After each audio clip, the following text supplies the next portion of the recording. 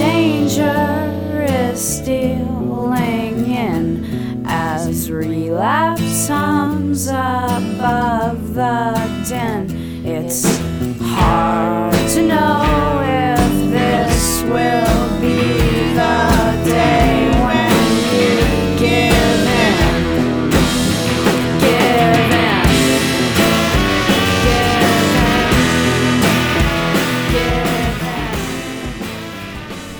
Hello and welcome to episode 343 of the Thinking Poker Podcast. From Owings Mills, Maryland, I'm Andrew Brokus.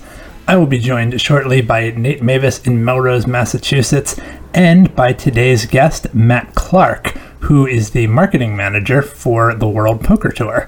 And so, obviously we talked to Matt a decent amount about how poker has been marketed in the past, some speculation on how maybe it could or should or will be marketed in the future, and about the WPT specifically. Also some about Matt's background in poker journalism, and started as one of those people who goes around getting chip counts, and eventually moved up into this position. So an angle on the poker industry that I feel like we don't hear a ton from these folks. So I was excited to have Matt on the show and hope you will enjoy that interview.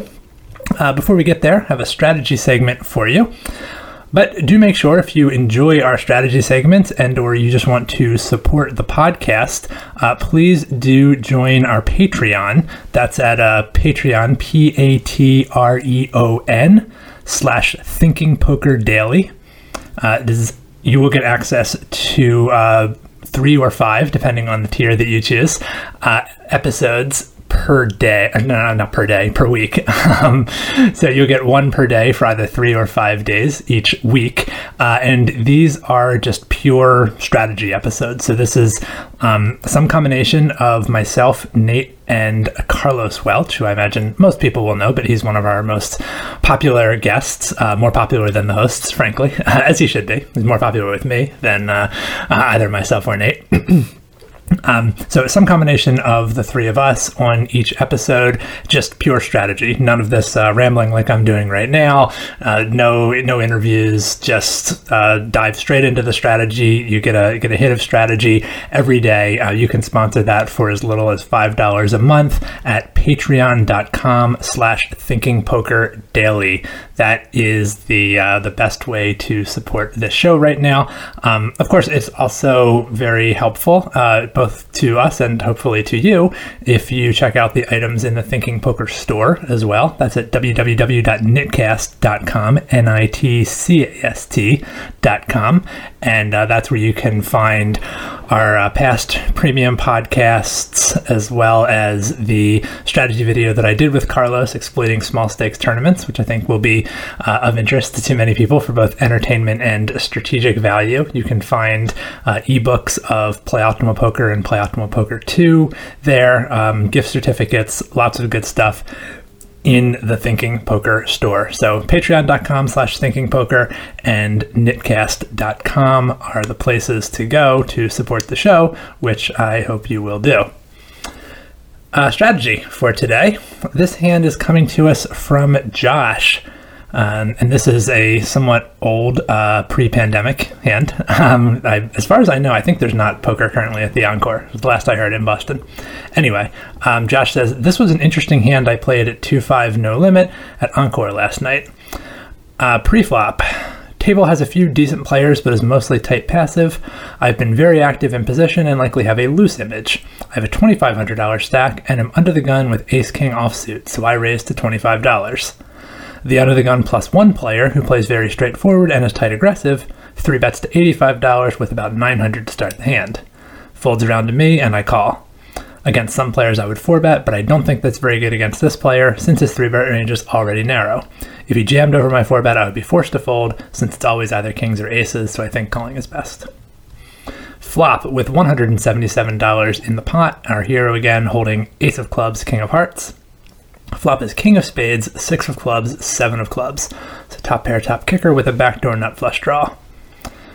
Josh says, I check and under the gun +1 checks behind. I'm happy with the flop action because I'm in decent shape against his check back range, which includes 10-10 to queen-queen and ace-queen. I think he might check a few combos of ace-king, but a lot of them would bet. I also don't think he ever checks back aces on a king-high board with 2 clubs, and king-king is very unlikely since there's only one combo remaining. The turn is the 6 of spades. Still $177 in the pot. Hero has ace of clubs, king of hearts. Board is king of spades, 6 of clubs, 7 of clubs, 6 of spades. I check again, and this time Under the Gun +1 bets $75. I check raise to 175 and he makes the call. I didn't want to lead the turn since the main hands I'm beating are 10s through queens, and that's also why I raise so small. My main customer at this point is a skeptical 10-10 to queen-queen or a chop with ace-king. River, now $527 in the pot, is the 7 of diamonds, making the final board king of spades, 6 of clubs, 7 of clubs, 6 of spades, 7 of diamonds. So king 6, 7, 6, 7, no flush possible, our hero has ace-king. I bet $150 into the $527 pot, and Under the Gun +1 moves all in for $480 more. I tanked for a long time and I was considering a few scenarios. First, does he have ace-king? I decided no, since only a few combos are checking back on the flop, and most of the time ace-king will call my river bet instead of moving in. 2, is he capable of turning 10s through queens into a bluff because of my downsized bet? I decided no, since this is the type of player that's on autopilot looking at his phone whenever he's not in a hand. I was completely unconcerned about 6s or 7s since he literally never has those. I ultimately folded my ace-king, convinced he simply must have the one combo of kings that beat me. I hate folding. At the end of the session, Under the Gun +1 confirmed to me that he had kings. Overall, I'd say I'm happy with how I played the hand, since if he had 10s through queens, I think I would have gotten decent value. What do you think?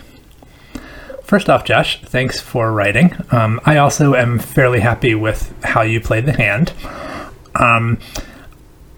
I'm going to take it from the beginning. I know the main question that Josh is asking about is the river, but I have some comments on other streets that, to me, I think are maybe even a little bit more interesting than the river.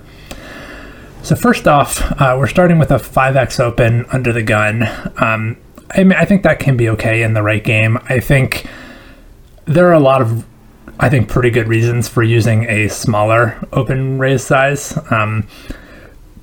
The main reason to use a size like this is if you're in an excessively loose passive game. The fact that it's a tight passive game makes me want to use a smaller open size. You're getting a lot of the same folds when you have weaker hands, and you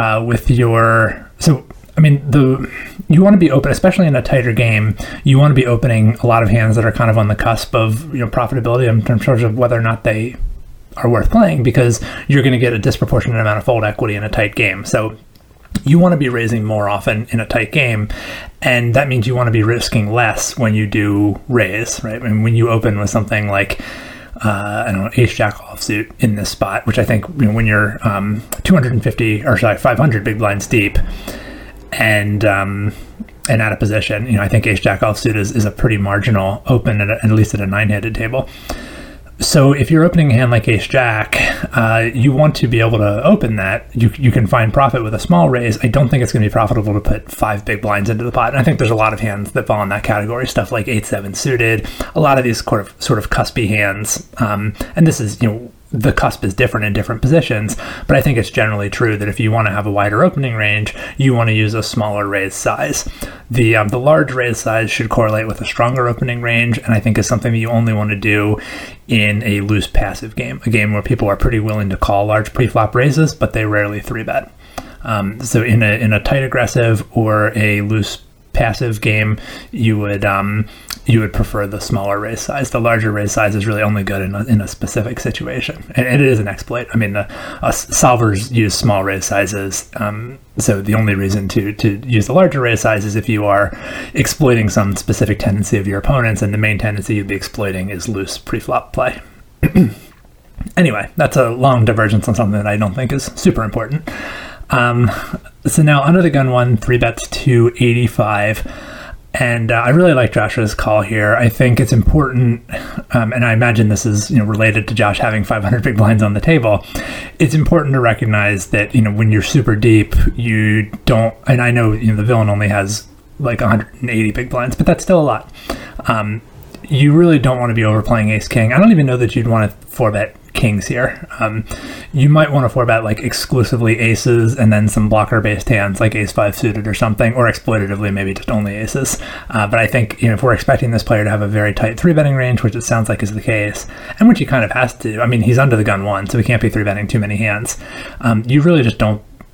I mean, you shouldn't be opening too many hands under the gun. He shouldn't be 3-betting hands under the gun +1. So by the time we get around to you 4-betting, it should be a very narrow and very tight range. I wouldn't be surprised if in theory you're indifferent to 4-betting with ace-king offsuit, but I think in practice you are better off calling with it. I don't even know that it's... I mean, I don't think the issue is so much that you're going to have to fold to a 5-bet, although I agree that you should. I think it's more, I don't think you'll even be doing that well against his range for calling a 4-bet. Like, I think his range for 3-betting is probably tight enough that, like, I don't know that ace-king is really a favorite against it. It's, I mean, from the way that Josh is describing this player, that I just don't think we really want to put more money in this pot, period. It's not just about having to fold to a 4-bet.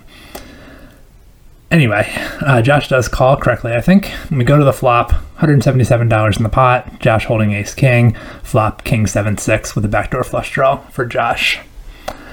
Josh checks, and under the gun 1 checks behind. So I agree that you want to check here. I don't think in practice, I think you probably just don't have a donk betting range here, period. There might be exploitative reasons to do it, but in general, I'm just checking to the 3-better, especially when he's this tight. And when he checks behind, I agree that you should feel very good about it. I think I would say of the hands that Josh mentioned as check behind candidates, which were 10s, jacks, queens, kings, and ace-queen, I think that, kings is unlikely just combinatorically. And I think ace-queen, I think there's a pretty good chance the villain would bet ace-queen. I mean, I don't know this specific player, but I think a lot of people are going to bet ace-queen here because they understand, like, they're the 3-better. They've shown a lot of strength 3-betting. They are often going to have hands like aces or ace-king, and they want to get some fold equity when they actually have ace-queen. So I think that he's probably even more weighted towards 10s through queens than Josh is assuming. I agree that this is also very consistent with how I'd expect him to play kings, but it's just, combinatorically, kings is unlikely. So I agree with Josh that you should feel pretty good about it once he checks back. Broadly speaking, what's happening here is the villain is mostly condensing his range when he checks back. We should expect that he's betting a more polarized range, which would be aces, ace-king, maybe some pocket kings, and then also some of it. So those are the very strong hands, the top pole in the polarized range. And then the bottom pole would be like the ace-queen. He really has, I mean, if he's a tight player, he probably doesn't have much else in his 3-betting range. So ace-queen is probably like the bottom of his range, and that means that's going to be like the bottom pole of his polarized range. So he's betting, I would expect that he's betting a polarized range, and then checking a mostly condensed range, which would be queens through 10s, maybe some ace-king, and then pocket kings is like the one trap in the check-back range. Literally one. I mean, he doesn't know that you have ace-king, I guess, so maybe from his perspective, he has 3 combinations of traps, but still, he's going to be very heavily weighted towards medium-strength hands when he checks back the flop. The turn is a 6, so now the board is king 6, 7, 6 with 2 flush draws on the board. The hero has the ace of one of those suits and ace-king. Now there's $177 in the pot. I kind of think you should just bet.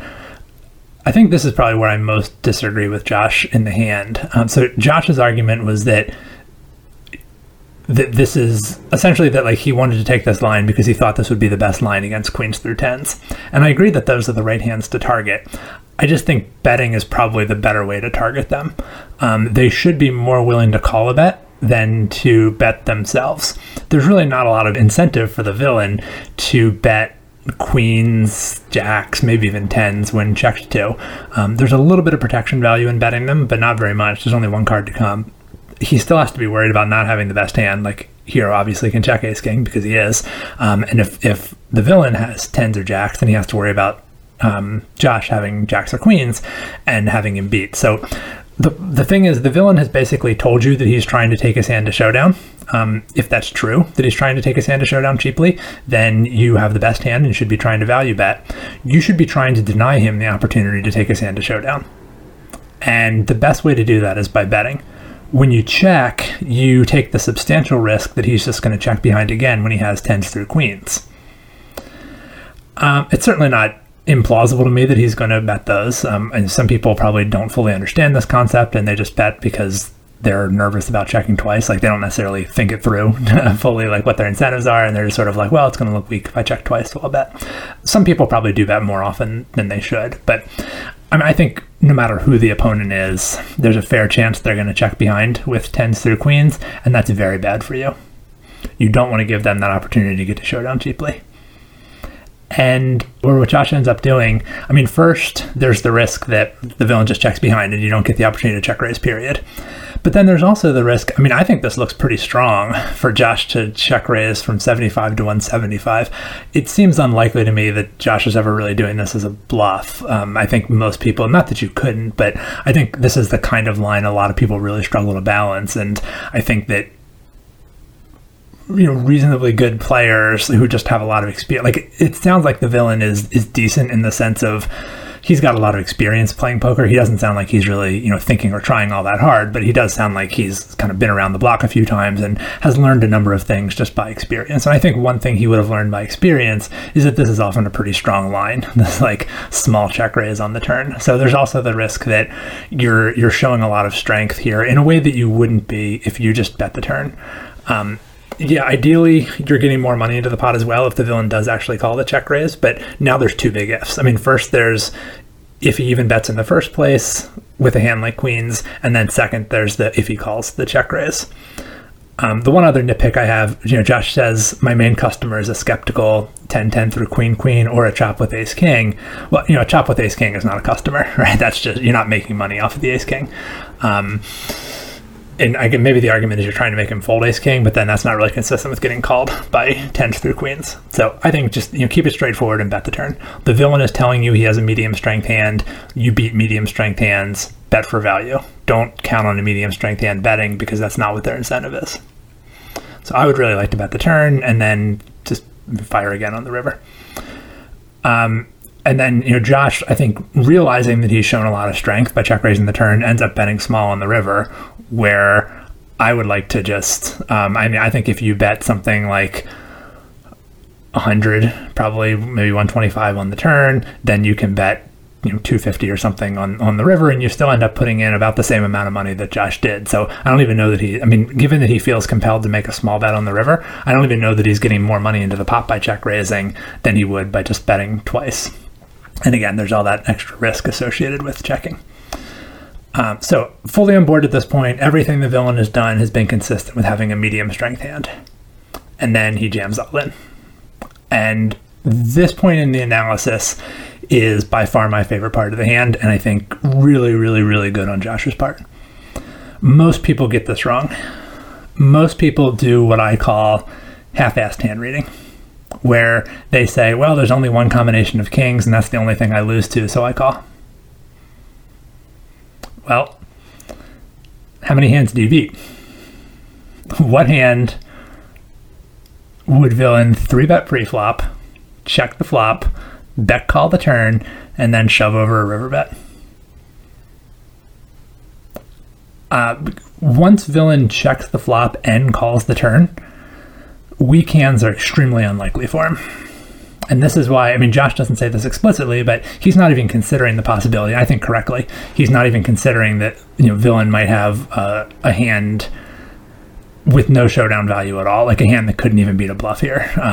Because what would that even be? Like ace-queen maybe, but then, even ace-queen, like it could potentially beat a bluff in this situation. Like, I just think there aren't really weak hands for the villain to have, which is why we shouldn't expect to see bluffs, right?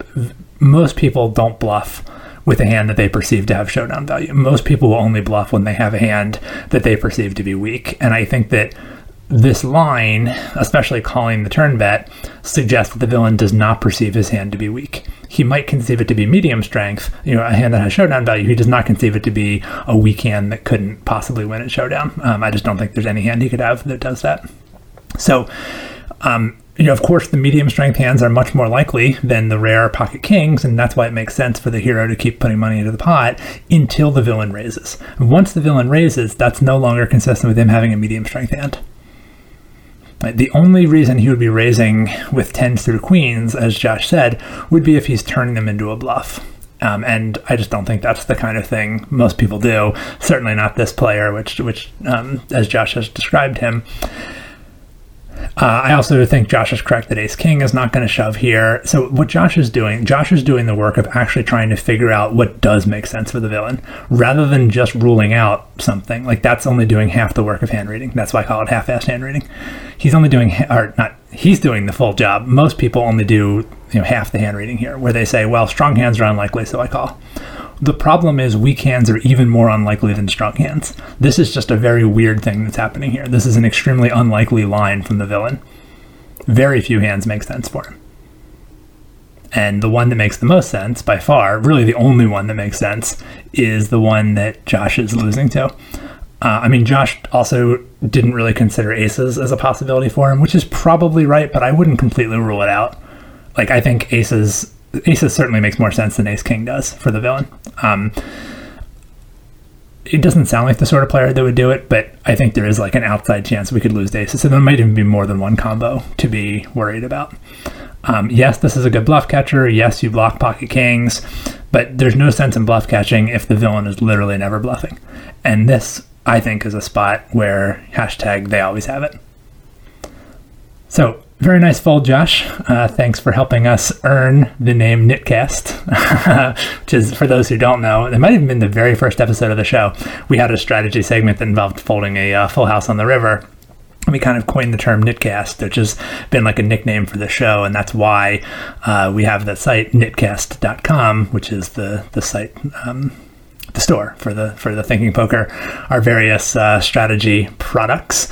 And again, patreon.com/thinkingpokerdaily if you want to support the show in that way. Thank you for listening. Thank you, Josh, for writing to us. Other folks can write to us at podcast@thinkingpoker.net if you have a hand that you would like to hear on the air. And or if you're a patron, you can submit them to us through Patreon and you will get priority consideration there. Thank you again for listening, and please enjoy our interview with Matt Clark.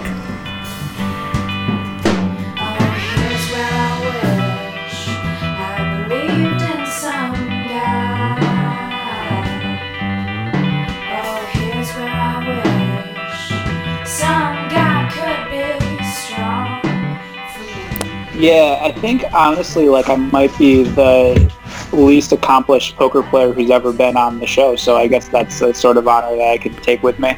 No, there's no chance that's true. Yeah, okay. That's you just outed yourself as not a very serious listener of the show. I'm not offended or anything. Well, to be fair, if I listened to more episodes, I probably would be a better poker player, so I guess there's that too. That I'll accept as true. Well, thanks for taking the time, Matt, to talk to us. Yeah, I'm glad we were able to do this over the last couple of months. I've gone back and forth, but it's cool that we finally have the time now. Yeah, it's I kind of thought during just with people going fewer places and doing less things, it would be easier to schedule stuff, and I just I found myself kind of drained. I haven't really had the energy to I sort of had this thought back in March of we're going to record so much podcast stuff because what else we'll finally just people won't be going anywhere, it'll be so easy to get people, and I just haven't had the energy to do it. Yeah, I totally understand that. Yeah, my life the last 8 months has definitely taken a different turn than I would expect, but it's been good. So how much of your let me make sure I get your job title first. Your why don't you just tell me? Sure. I am the marketing manager for the World Poker Tour. Okay. So what does that entail in a normal year? In a normal year, it's a lot of promotion of our live events and everything that comes with them, whether it's the press release that comes out announcing the event, the social media campaigns around the events, coordinating with our tour management team and also our talent. Really, really cool to be able to work with Tony, Lynn, Vince, Matt Savage, and help them get on interviews such as this and other shows to help promote the events and our partners, and also to a lot of internal promotion and work of our online product Club WPT as well, which is a big part of the WPT brand. And that promotion, I mean, I know you mentioned press releases, but like outside of that, what form does that promotion take? Is that like social media or, just like what are the concrete things that you're doing to promote those? Social media is a major part. It's a big way of how the poker world interacts, especially on Twitter. I'm sure you guys are on Twitter quite frequently to a certain extent. I'm trying to wean myself off as much as possible, but the job kind of leads me to be on there quite a bit. But yeah, the promotion of the events through social media we found has a lot of success. And also too, one thing that the WPT has that's really awesome to be able to take advantage of is 18 seasons worth of content that we can post for, like, say, for example, Five Diamond. We have dozens and dozens of famous hands from that event over the years that we post to kind of bring that nostalgia back, but also look at what's to come for the event moving forward. That kind of makes it sound like the job wouldn't change that much in 2020. Is that accurate? To some extent, yes. I think in a normal year, it's just a constant rotation of events. So trying to figure out planning an event that's taking place 3 months from now, an event that's coming up 6 weeks from now, but also an event that's taking place right now, and how to give everyone as much time in the spotlight as possible. Because before COVID, the WPT was on the verge of, I think, 70 or so live events across the globe. So as you can imagine, there's some that are taking place on top of each other in different parts of the world. So being able to promote those events simultaneously when they're taking place, I think last year actually, we had events simultaneously taking place in, I believe, Florida, the UK, and Australia all simultaneously. So it's a fun juggling act to make sure all those events get their time in the spotlight, because they also represent a different part of our audience too as that continues to grow. Mm-hmm. And when you say promoting these, I mean, is that encouraging people to play them, encouraging people to watch them on TV, all the above?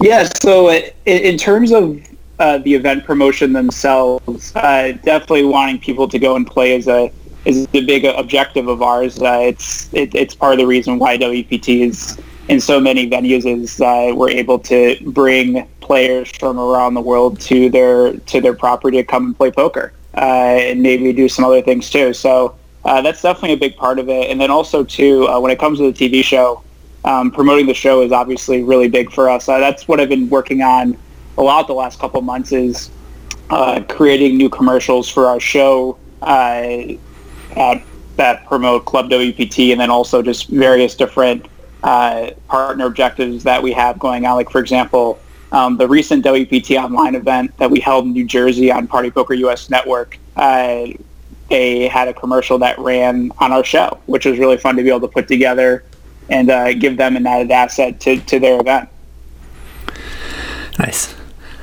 So let's talk a little bit about your personal background in poker. I mean, how do you end up as the marketing manager for the WPT? Yeah, it's a little bit of a dotted background in terms of the exact timeline of when everything took place in terms of the poker landscape in my personal life. I was a senior in high school when Black Friday happened, but even before Black Friday, I was really serious about poker. I saw Chris Moneymaker win on TV when I was 10, but it wasn't Moneymaker necessarily that really drew me to poker. It was Phil Ivey and his Rockets jersey. I thought that was the coolest thing ever. I was a big sports fan growing up, so I always kind of trended toward athletes, and there was just something about Shaq when I was 5 years old, seeing him play, that kind of stuck with me, and I became a Lakers fan. So seeing Ivy in that Rockets jersey and just his table presence really drew me to poker, and then kind of the same path that a lot of other people had, where they started playing with their friends, and on it goes from there. And then when I was a teenager, I kind of messed around online playing like Rush Poker on my lunch breaks from work, having no idea what I was doing at all, not really even having an idea of where I could learn strategy or anything like that. And then Black Friday happened, and then it was kind of just, I guess I'll go to college now, and that's just not really a thing that I will focus on at all. And it really worked out, I think. I really enjoyed my college experience, and I was glad that I was able to play some live poker every once in a while. I went to school at Lemoyne College in Syracuse, New York, and Turning Stone was pretty close by. So being 18 being able to go there and play live poker every once in a while.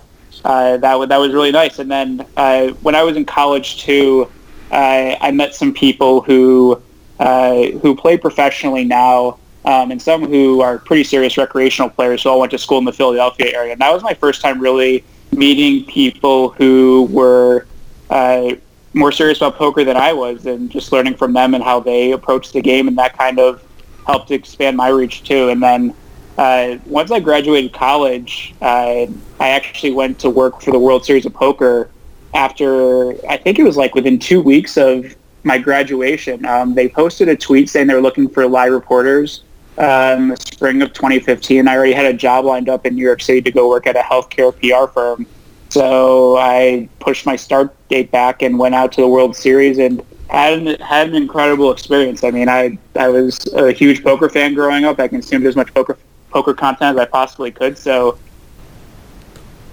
being at the WSOP for a summer was awesome.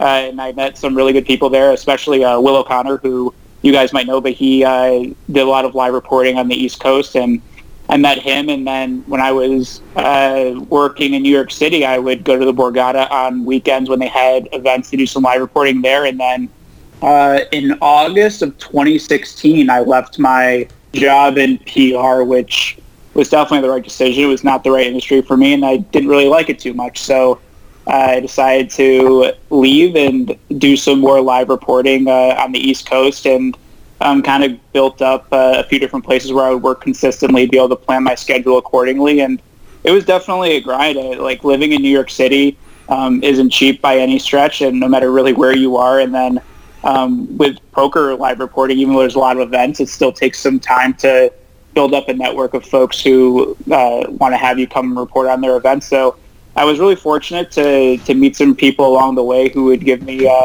some gigs to come out and work at their events, like Tana Carter with the Run Good Gear folks. I worked with him for a few years, went to all of their stops, and then I worked for the World Poker Tour doing live reporting.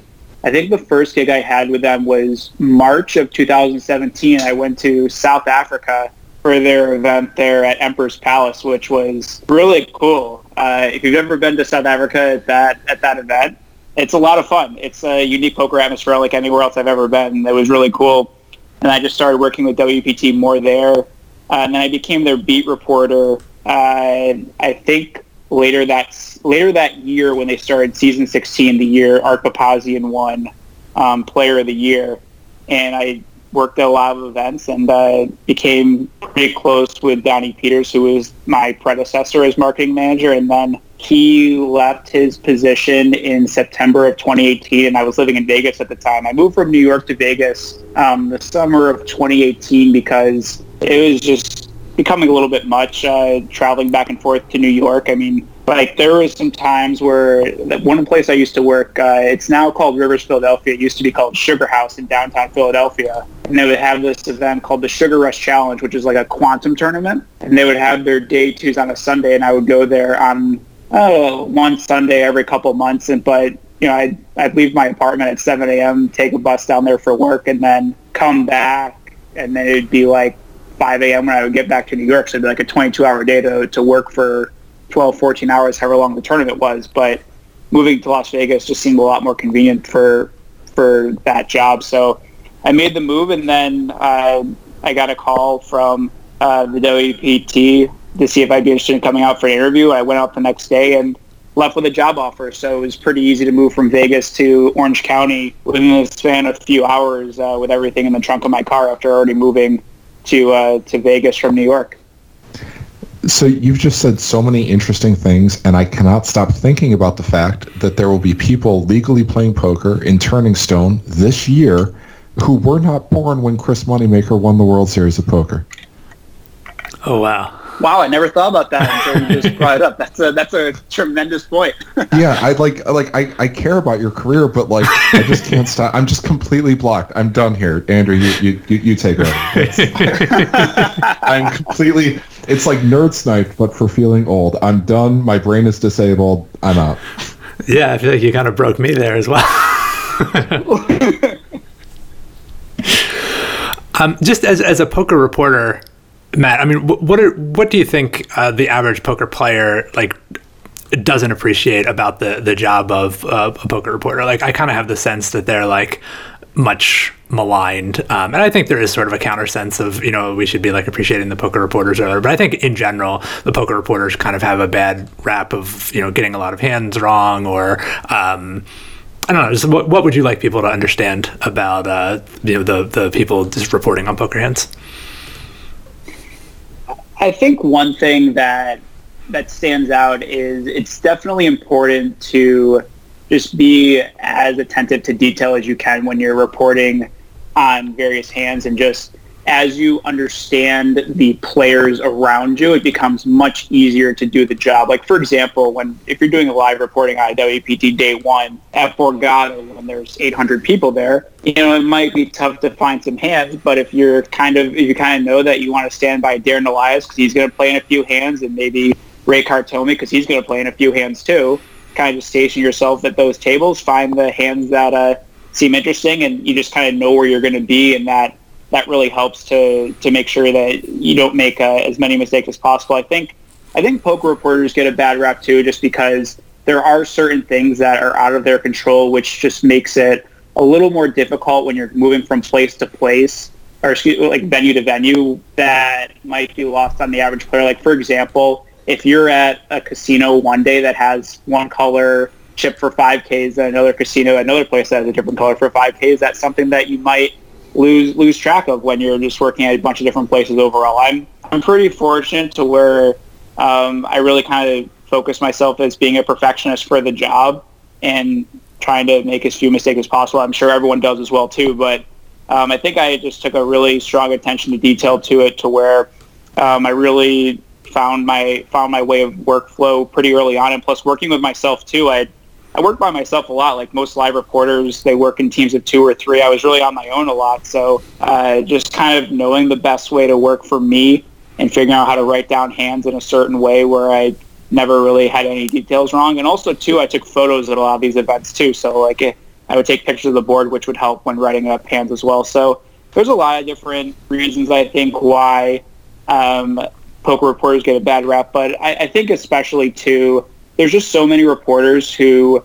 are maybe not as experienced when they first come on, and maybe they don't know poker as well when they first join wherever they are, and sometimes it'll take a while to really latch on. Like, for example, I remember at the World Series in 2015, I was covering the 10K stud 8 event, and that itself is quite the nuanced game, but to report on a 4-way stud 8 pot and not make any mistakes, it puts a lot on your brain for sure. So even when I'm playing in the game, I sometimes find it hard to keep track of the action.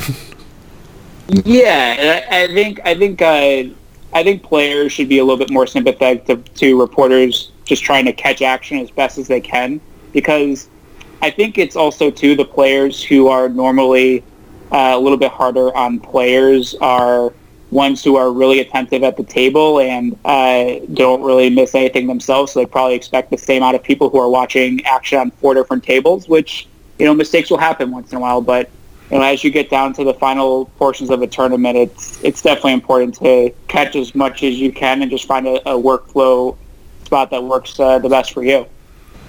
Is there a standard shorthand in the industry for recording hands? That's a really interesting question. I think there is, in terms of how people will write action. I think also too, like, for example, I've worked with BJ Nemeth and Mickey Doff on numerous occasions, and I work with them now on WPT. They're live reporters who do a great job covering our events, and they've worked together for so many years. They kind of know each other's shorthand, so the way Mickey writes his hands, BJ understands. But for me personally, I have terrible handwriting as it is, so I understand my chicken scratch in a way that I don't think many other people would. So, like, for example, I would write a hand like 3D 2H 2S for a 3 deuce board with the respective suits in there, and then, like, when I would write the action, it would be like an X for check. Some people would write a check mark. X's are just easier for me.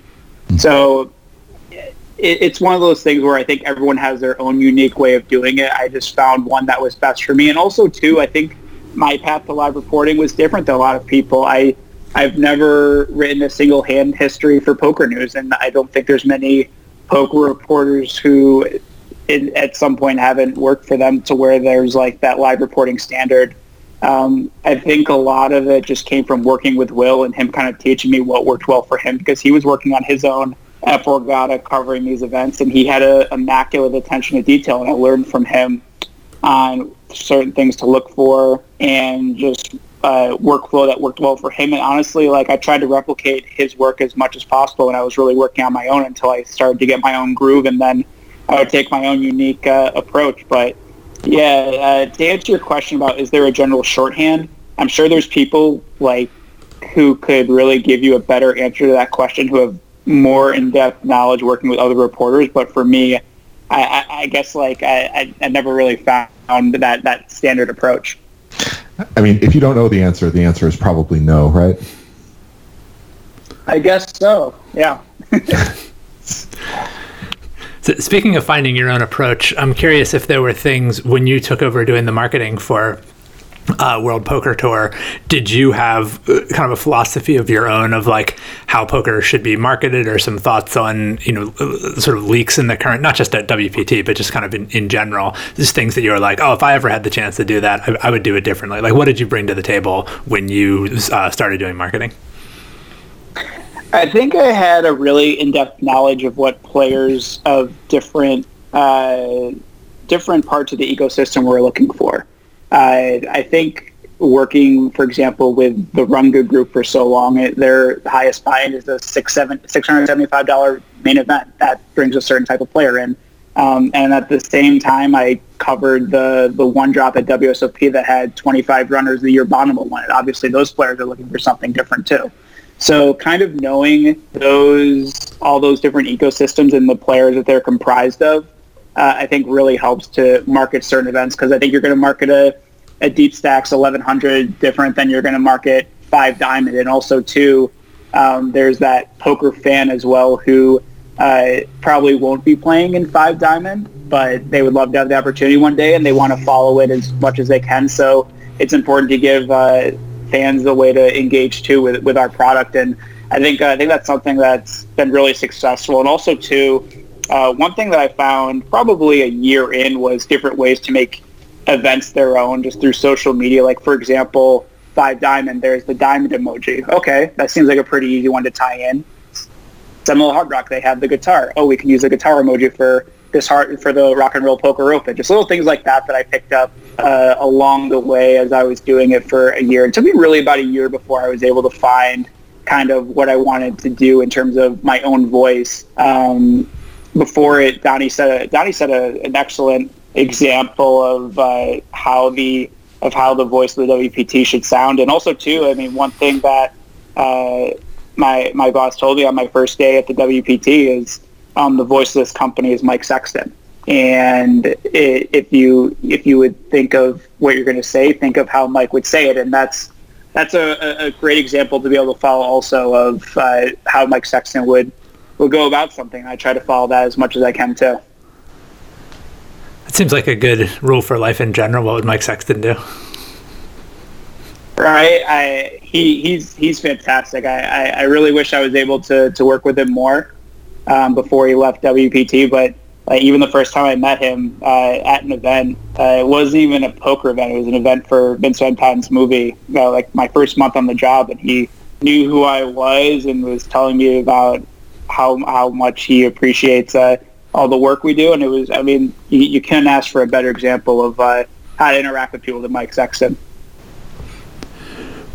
What would you say are the differences in marketing, you know, a deep stack event? I mean, obviously it's a different audience, but, you know, concretely, like what things are you doing differently when you're marketing a deep stack event than when you're marketing the 5 Diamond?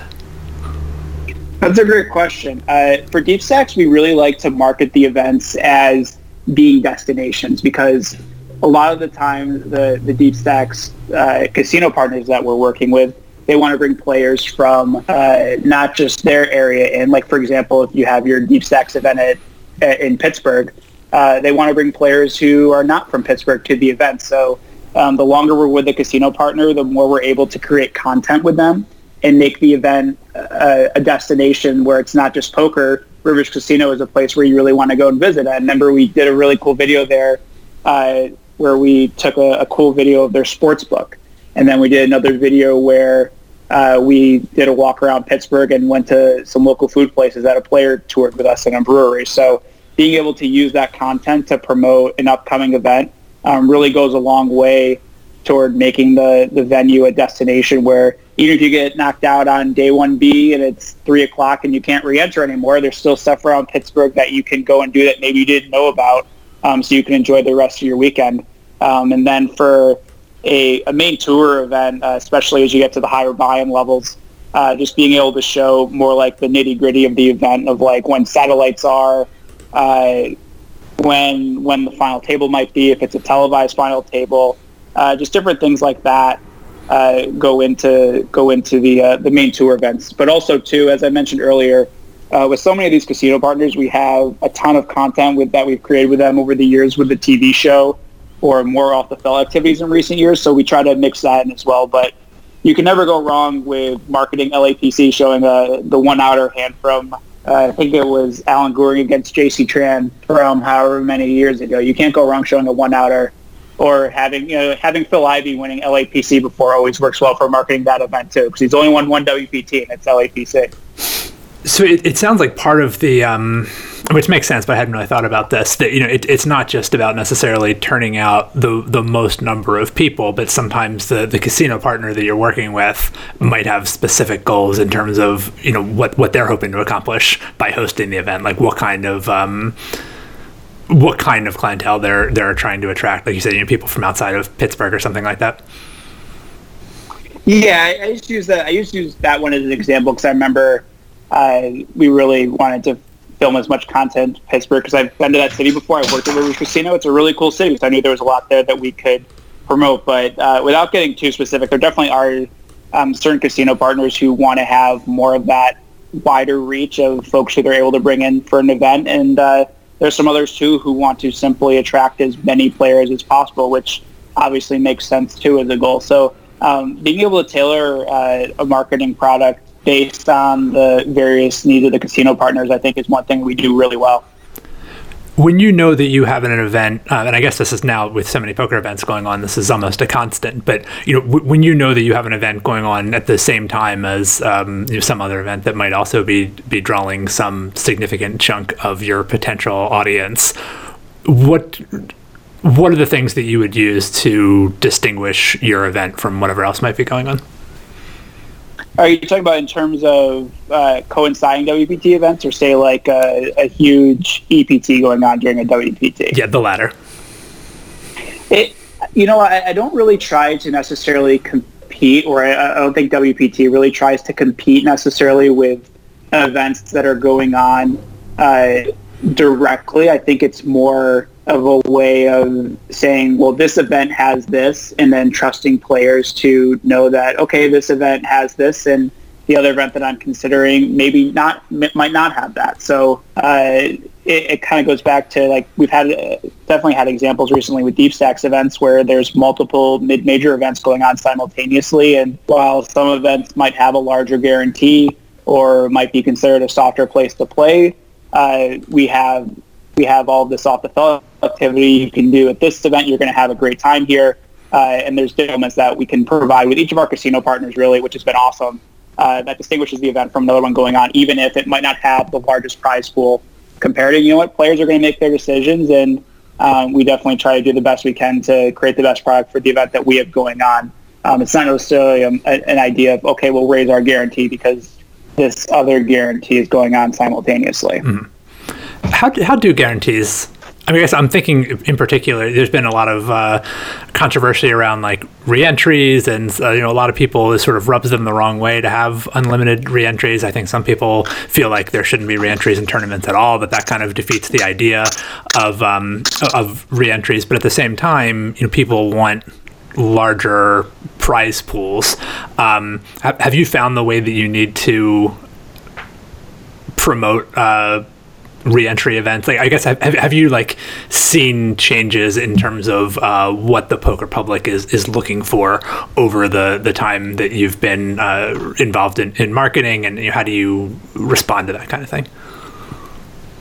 So for the different casino partners, they really have their own objective in terms of how they want to structure their events with their re-entry policy, whether they have a shorter registration period, unlimited re-entry, or the longer period. And we try to market that to the best of our ability on behalf of our casino partners, where Five Diamond has a longer registration policy. You simply note that this is how long registration's open.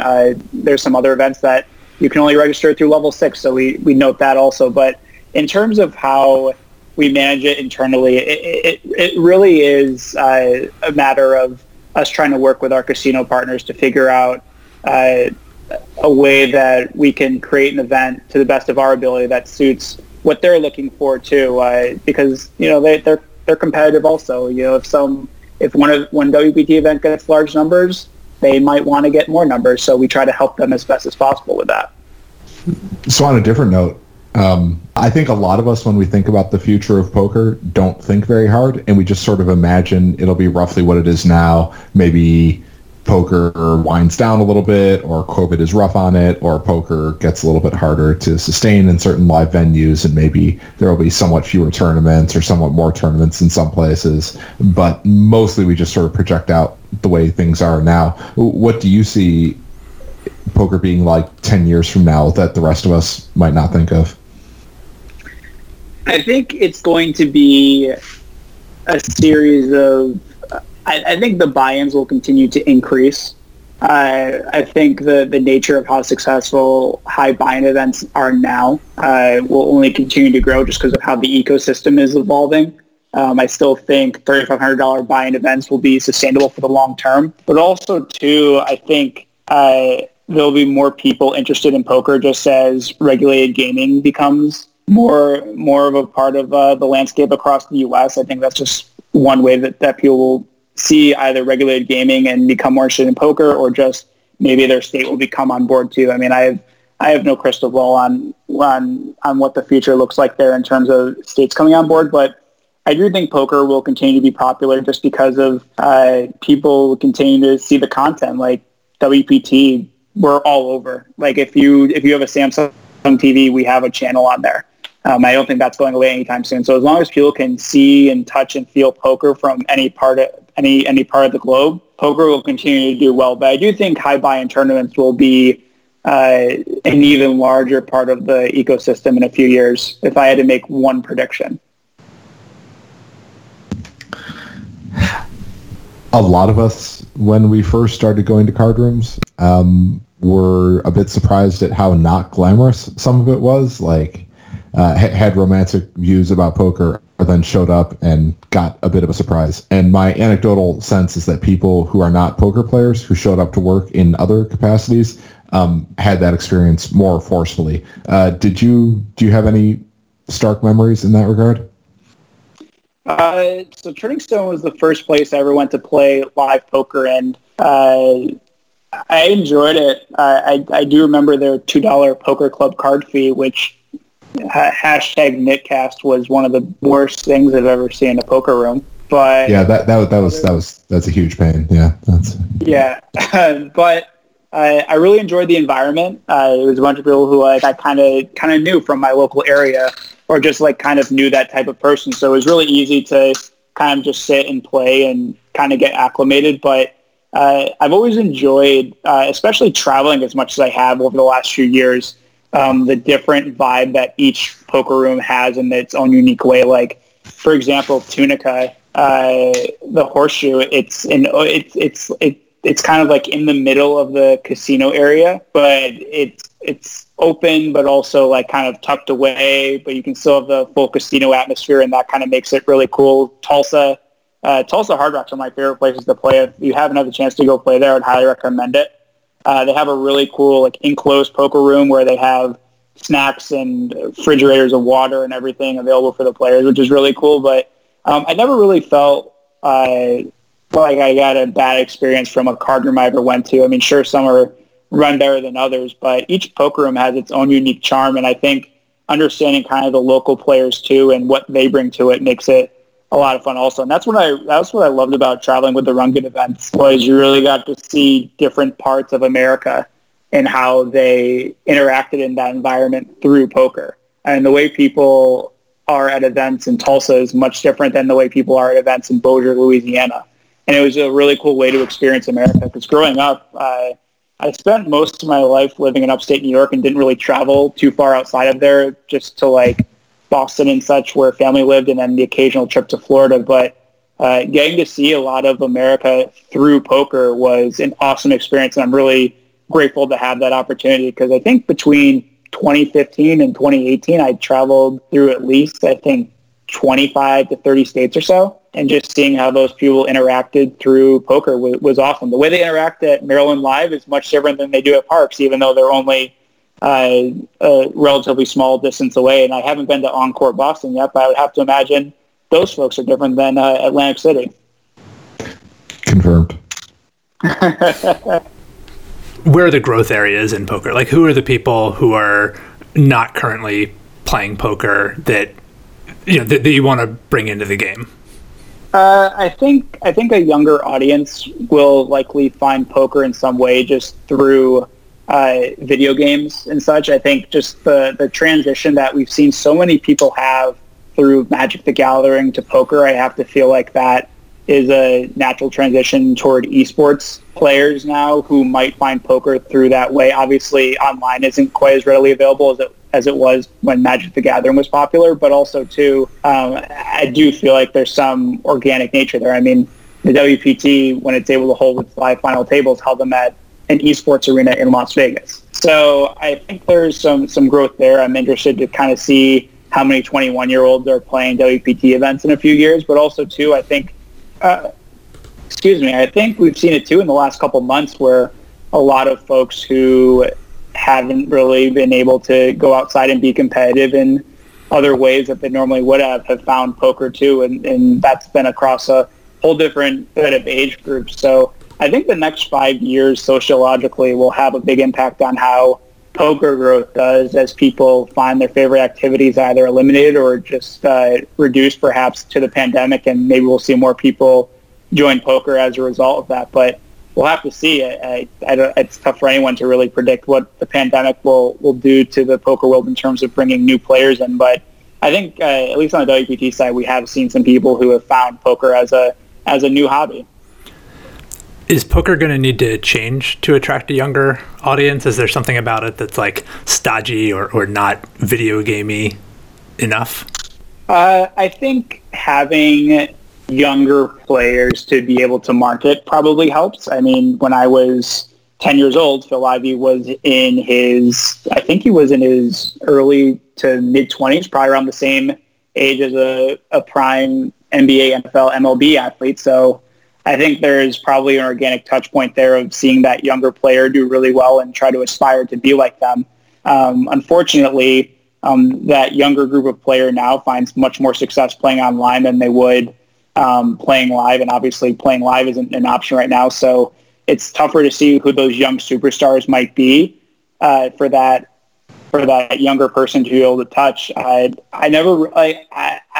I don't really know too many people who were around my age when the poker boom happened, other than my immediate group of friends. They didn't find poker until their teen years and such, but I was never really thrilled, or I shouldn't say thrilled. I was never really enticed to want to be like Doyle or be like Phil Hellmuth. I wanted to be like Phil Ivey. So I think that athlete aspiration that so many people are drawn to, whether it's Steph Curry or Patrick Mahomes, poker could use someone like that to kind of have that mega superstar capability. Now, obviously, it's hard to find that person, but I do think they are out there, and if they have the right opportunity, could really have that chance to shine. I mean, I think if Tom Dwan made multiple WPT final tables, he might have had a chance to kind of grow amongst that group even now, just because when you watch the show, you would see him from however many years ago and still see that young person that you could aspire to. But it's tough to find that young person these days, and they might be out there, but we'll see what happens. What do you guys think about that? What I think has a lot to do with my next question. So can I just ask you, well, I mean, what I think is that poker is so different now, and I don't know how to market it. And maybe, again, I'm just being an old man, but when I got into the game, there was this pervasive idea that poker was about intuition and could be played sort of using the cognitive apparatus you already had or something, or that you could bring your personality into it in a much deeper way than I think people now think. So I'm curious how you market poker now when most serious players or all serious players and even many casual players understand that game theory is such a big part of the game now that stylistic differences are more often just skill differences than we would like to admit. And this idea that you two might be an intuitive genius who can just get into poker and start winning at it, that's more or less impossible for an informed person to believe now. I mean, I guess about your question, I think the era of new superstars is pretty much over. Like, those pretty much all got minted by ESPN in the boom era, and I think a lot more of that had to do with ESPN and sort of pre-fragmented, more focal experiences, hi Brendan Kaufman, era than we would like to admit. And I think we're pretty much done having new poker stars on anything like the level of Phil Ivey. But maybe that's pessimistic, and maybe that's something that a WPT employee doesn't want to admit. There, I've said a lot of things. Some of that was an answer to your question. Some of that is new questions for you. Please react as you see fit. Well, you bring up an interesting point of how ESPN marketed the game, but also too, I've had the fortunate experience of being friends with two main event champions in this decade, Joe McKeon and Scott Blumstein, who are right around my age, and they kind of found poker in their own unique way. But after they won, I don't think there was necessarily as much incentive for them to promote themselves to the best of their ability to make money off of that. Mm-hmm. Just knowing what I know about both of them personally, they also have their different motivations of how they want to go through life. So I think there was more incentive to play poker as much as possible during that time, just because of that capability to earn more of that money. But I see folks who have come across like Ali Surovich, who I've known since he was 21, playing his first WPT events, and he certainly has a charisma and a charm that I think could break through to a larger audience. But if he ever decides that he doesn't want to play poker as much as he does now, there's not really that incentive for him to come out and play in these TV games if there's fewer of them. So it's tougher for that younger player now to play as much as they might want to, but you never know when that next person might come along. Like Daniel Negreanu, it seems odd to me that there's really only been one Daniel Negreanu in terms of his personality and the way it reached a large portion of people, because he is a fantastic ambassador for poker in the way that he has touched so many people in the game, especially during the boom. He was a major part of that. And I just have never come across a person in poker who has had his type of personality really since that time. Maybe you guys have, but in sports, there's always charismatic athletes in some way or another, but maybe those people who shared the same personality traits as Daniel decided to do something different with their life instead of playing poker, and we just never had the opportunity to really know who those people are. Yeah. I mean, I think I really strongly disagree with that, just because, I host a poker podcast and have. I'm not super into the day-to-day in poker because I have other jobs, etc.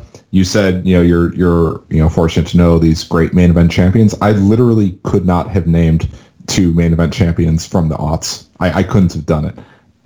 Like that Ali person you named, I'm sure he's amazing. I've never heard of him. I host a podcast about poker. I think so much of this just has to do with the pre-smartphone era boom and the possibility of something being on ESPN and being current and being in everybody's living room in a way that nothing will ever be again, maybe. I mean, maybe there's still the Super Bowl, but it just seems utterly impossible that poker will mint another superstar the way it did before, just because the boom and ESPN are over and the world is extremely fragmented, and it's not going back.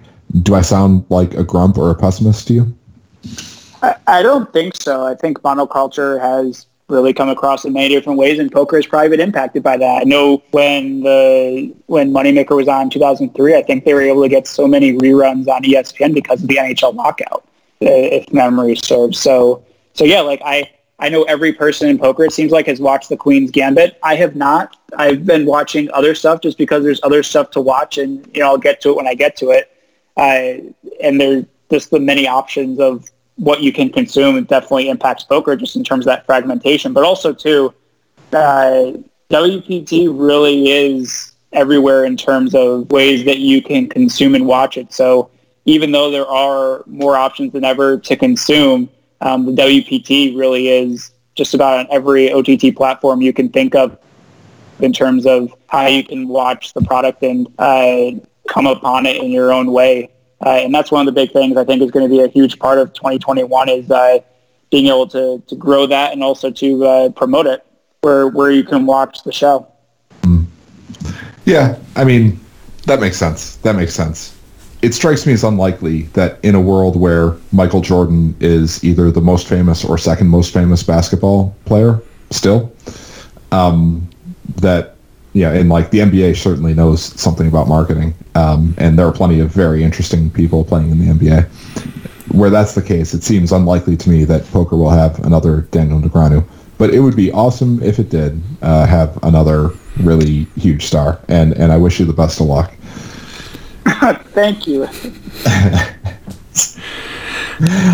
Is there anything that you want to leave us with, Matt? Any recommendations? Doesn't have to be poker specific. If there's just something you've been reading or watching or listening to, whatever that you enjoyed. Turnabout being fair play. You can just say the podcasts suck generally. I will say one book that I read that was really good in 2020 was Strokes of Genius, the book about Roger Federer and Rafa Nadal and their infamous Wimbledon final that they played a few years ago. Well, actually, not a few years ago. I think it was in 2008. Just how two men who were the exact same height and weight but played a completely different style of tennis ended up playing the greatest match of all time. And I'm a big tennis fan, so I revisited that this year, and I found new ways to look at it that I hadn't previously. Awesome. Yeah, it's a great rec. Well, thanks so much, Matt. It was good talking to you. Thanks, guys. Appreciate it. Take care. Take care. Tapping on my window pane, feeling faint, feeling ashamed, spread too thin and hoping for a sin, for a word that could take away the pain. Sleepless nights, do I need some kind of pill, or the devotion of a Carmelite, or the fair passage of a bill?